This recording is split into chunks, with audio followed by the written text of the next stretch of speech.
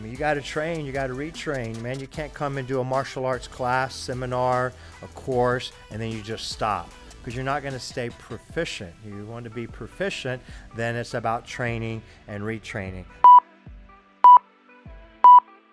Hello, welcome to the Martial Arts Lifestyle. I'm James Cox, and we are in episode number 71. Today's just a solo. I want to kind of go off a very popular saying that I often hear, and it's stay ready so you don't have to get ready. So how do we stay ready so we don't have to get ready? And how can we do this? I want to kind of go off a couple different perspectives. Of course, in the martial arts world, and then we can look at that in the business world, and we look at that in just life in general, But it's definitely easier to maintain things than it is to always start over, right? And then you can maintain, then you can tighten up when it's time to get serious for something, right? With little details, but at least you're at a good starting point. You're not starting from the bottom every single time. And we see people doing this in martial arts and business and life.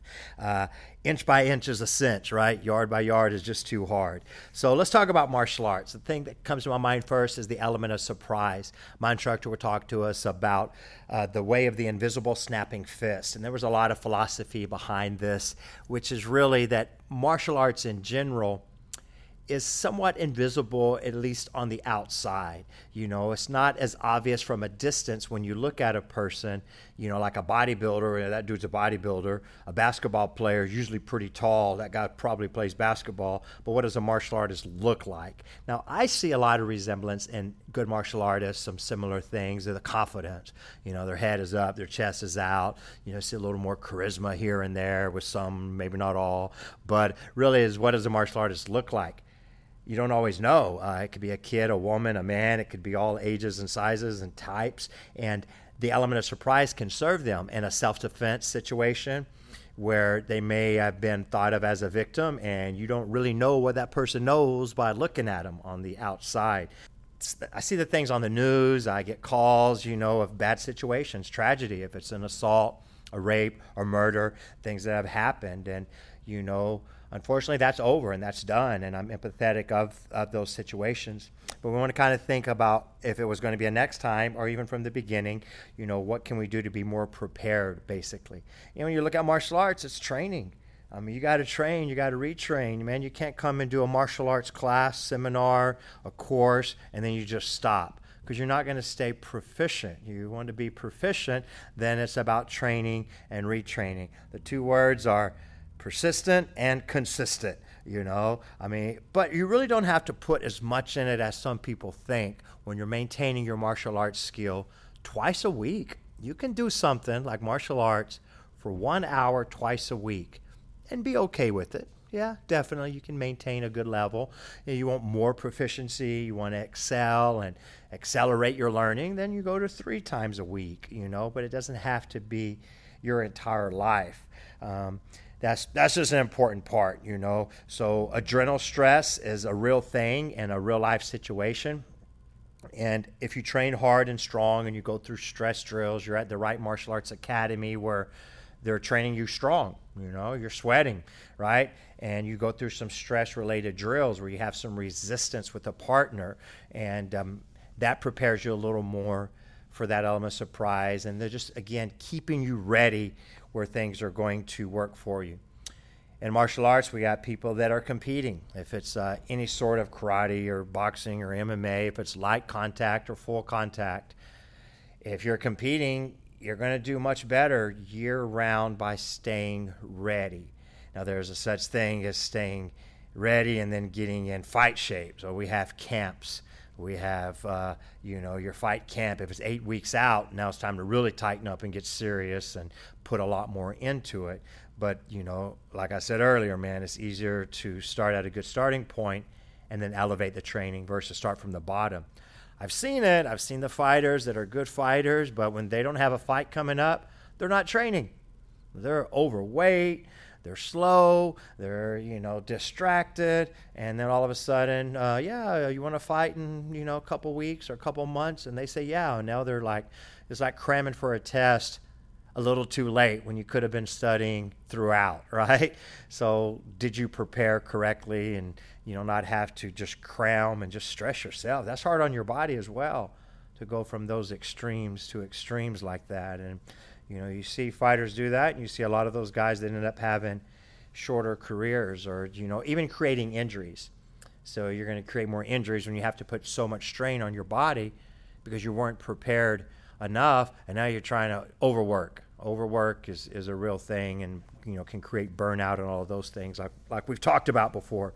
So train, retrain, be prepared for competitions, belt testing, demonstrations. If you're a student, if you're an instructor, if you're a speaker, or just everywhere else, I just recommend that you try to maintain and stay ready. So that's the martial arts world. Let's kind of move on into the business world. And it could be you as an employee at your job working, or it could be owner and operator of your own business, or something that you aspire to do in the future, right?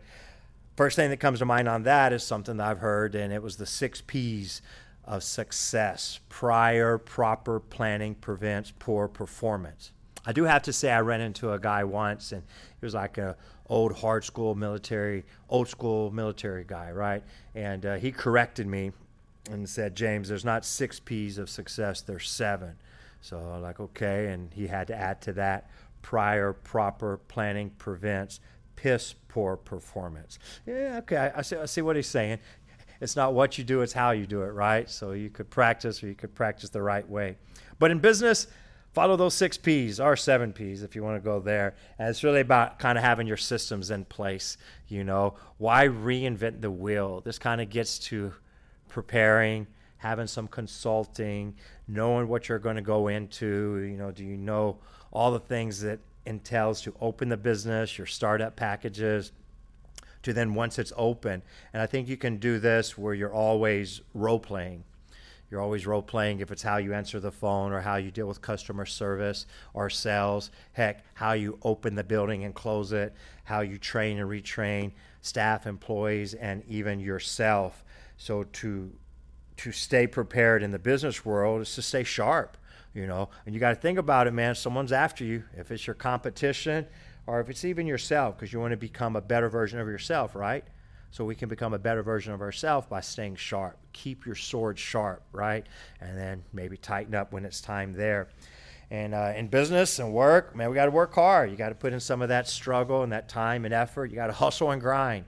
And I think we can do this with working a little harder now, so maybe you don't have to work as hard later. See, there's actually some planning for retirement, if you wanted to go that far, or just thinking about the sacrifices we go through. When someone gets a college degree, they got to go through a little bit of temporary sacrifice for a permanent gain. In the business world, you have to do that, I clocked in and I'm still on the clock. So you're just always kind of working, but it should be temporary for a more permanent gain. And then you start learning and preparing in the business world to have team, to have yourself around the right people. The whole thing about you're more close to the 5 people that you're around the most, right? So are you surrounding yourself with the right people, the people that can inspire you and motivate you, and can help you as well, right? And the strength in numbers, being with the right people, it just kind of goes on and on with things that we have there, and just being able to delegate as well. So I say, and I've heard before, that, man, you should hire some people that are smarter than you, or maybe that can do things that are not your strong point, right? So in business, we want to have the right people on the bus, the wrong people off, and then you get the right people in all their right seats. So who's doing the right jobs and this and that. If you're doing that, then you're maintaining, and you're always ready. You're ready to grow. You're ready to learn and improve. So we got martial arts, we got business, and what about life?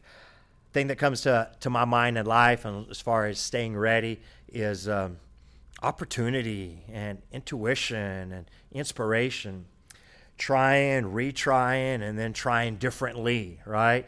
So we talk about how opportunity knocks, and you hear that knock on the door, that that nudge. Did you take advantage of it? Did you try it? Because sometimes opportunities are there and then they're gone. So to have regrets is because you didn't take advantage of a good opportunity.